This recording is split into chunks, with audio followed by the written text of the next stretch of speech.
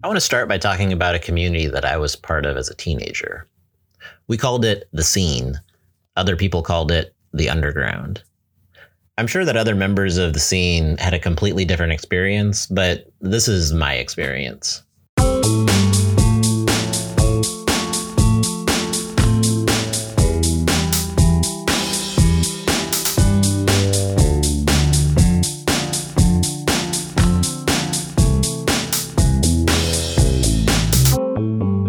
There are various subcultures on the internet, but long before weird TikTok, there was the underground.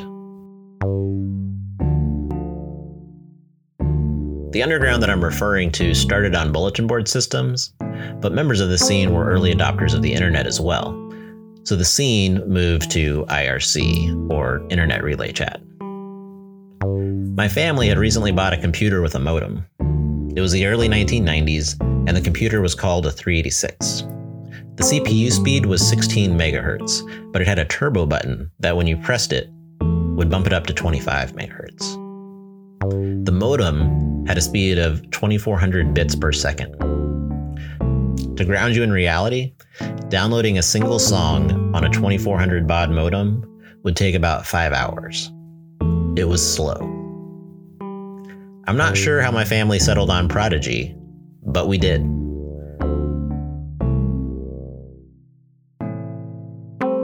Prodigy was a dial-up service, and it allowed you to access the internet. Yet the reason you really paid a monthly subscription fee was for the content Prodigy itself offered.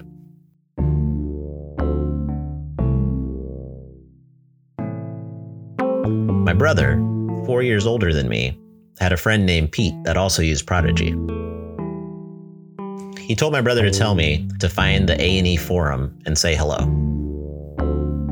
A&E stood for anything and everything. It was a group of people that enjoyed comic books, but liked talking about anything. It was really cool. And I had this real-life older person that was introducing me to all kinds of cool things. The moment for true exploration came when Pete told me about bulletin boards.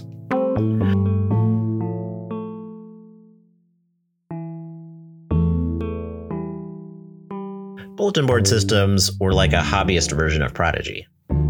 Anyone could download the software and set it up. You just needed a computer, a modem, and a phone line. I was hooked.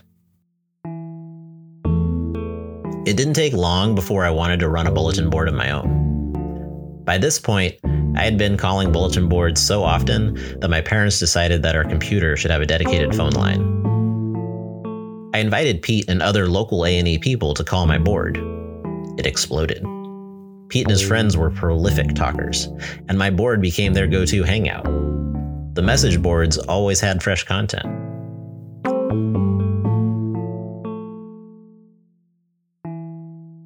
One phone line. That means if someone is on my bulletin board, they're connected to my phone line.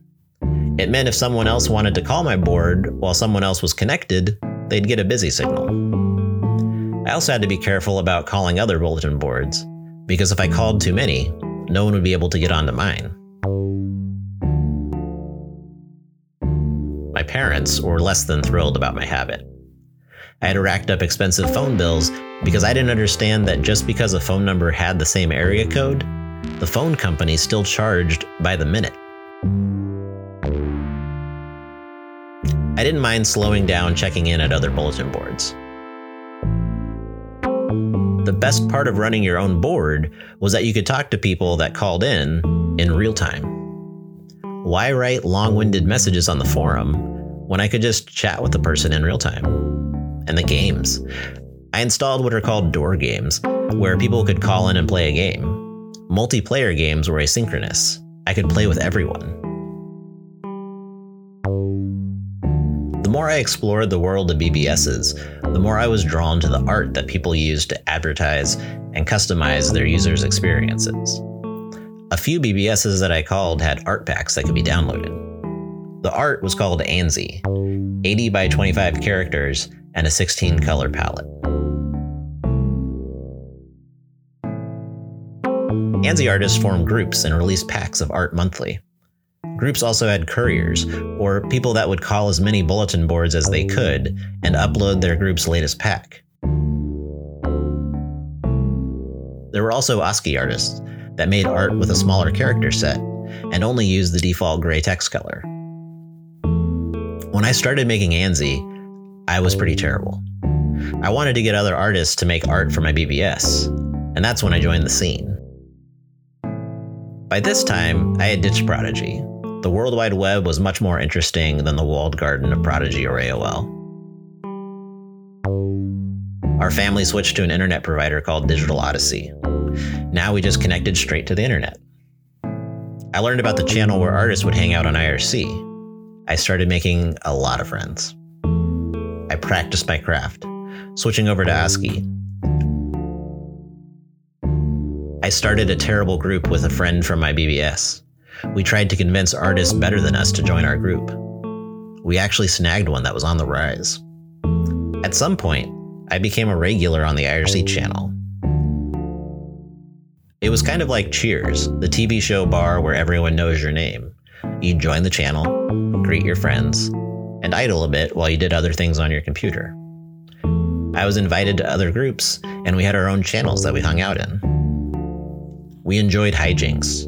We trolled people, although I didn't understand it was trolling at the time. The people we trolled probably weren't aware of the term at the time either. It was just kids being stupid. I would say kids because I pretty much assumed everyone in the scene was a kid. A few people would give clues to their age, but it was safe to assume that if you were talking to someone on IRC in our channels, you were somewhere between 13 and 30. By this time, I was 15.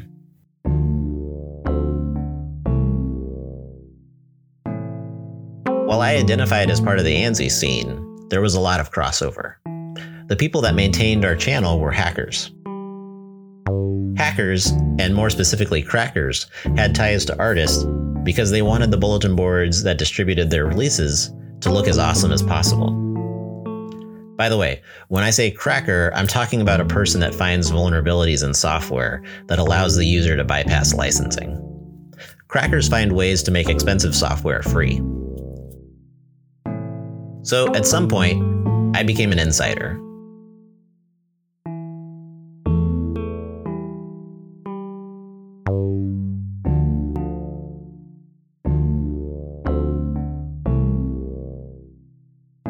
Bulletin boards come in 3 flavors: public, semi-public, and private.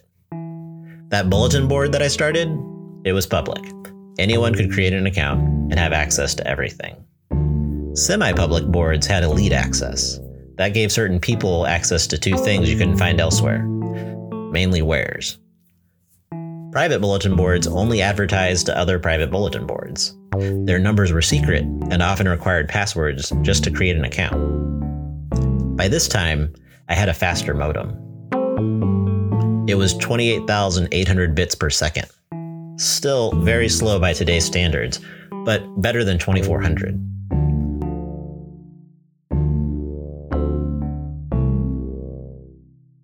On local bulletin boards, the operators began granting me elite status, giving me access to wares. On the internet, I had access to zero-day FTP sites with leech access. Zero-day? Leech? What are you talking about?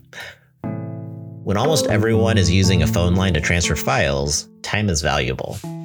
A leech is someone that takes and never gives. Most elite boards implemented ratios. For every 2 files you downloaded, you needed to upload 1. While being called a leech is a bad thing, being given leech access is an insanely valuable gift. Zero day refers to how old the cracked software is. 0 day means just released.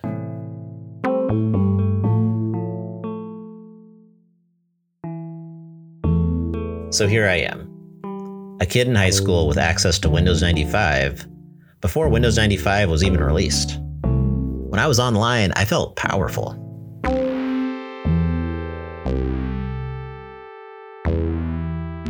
Offline, not so much. At the same time I was riding high on elite group affiliations, I was jumped at school.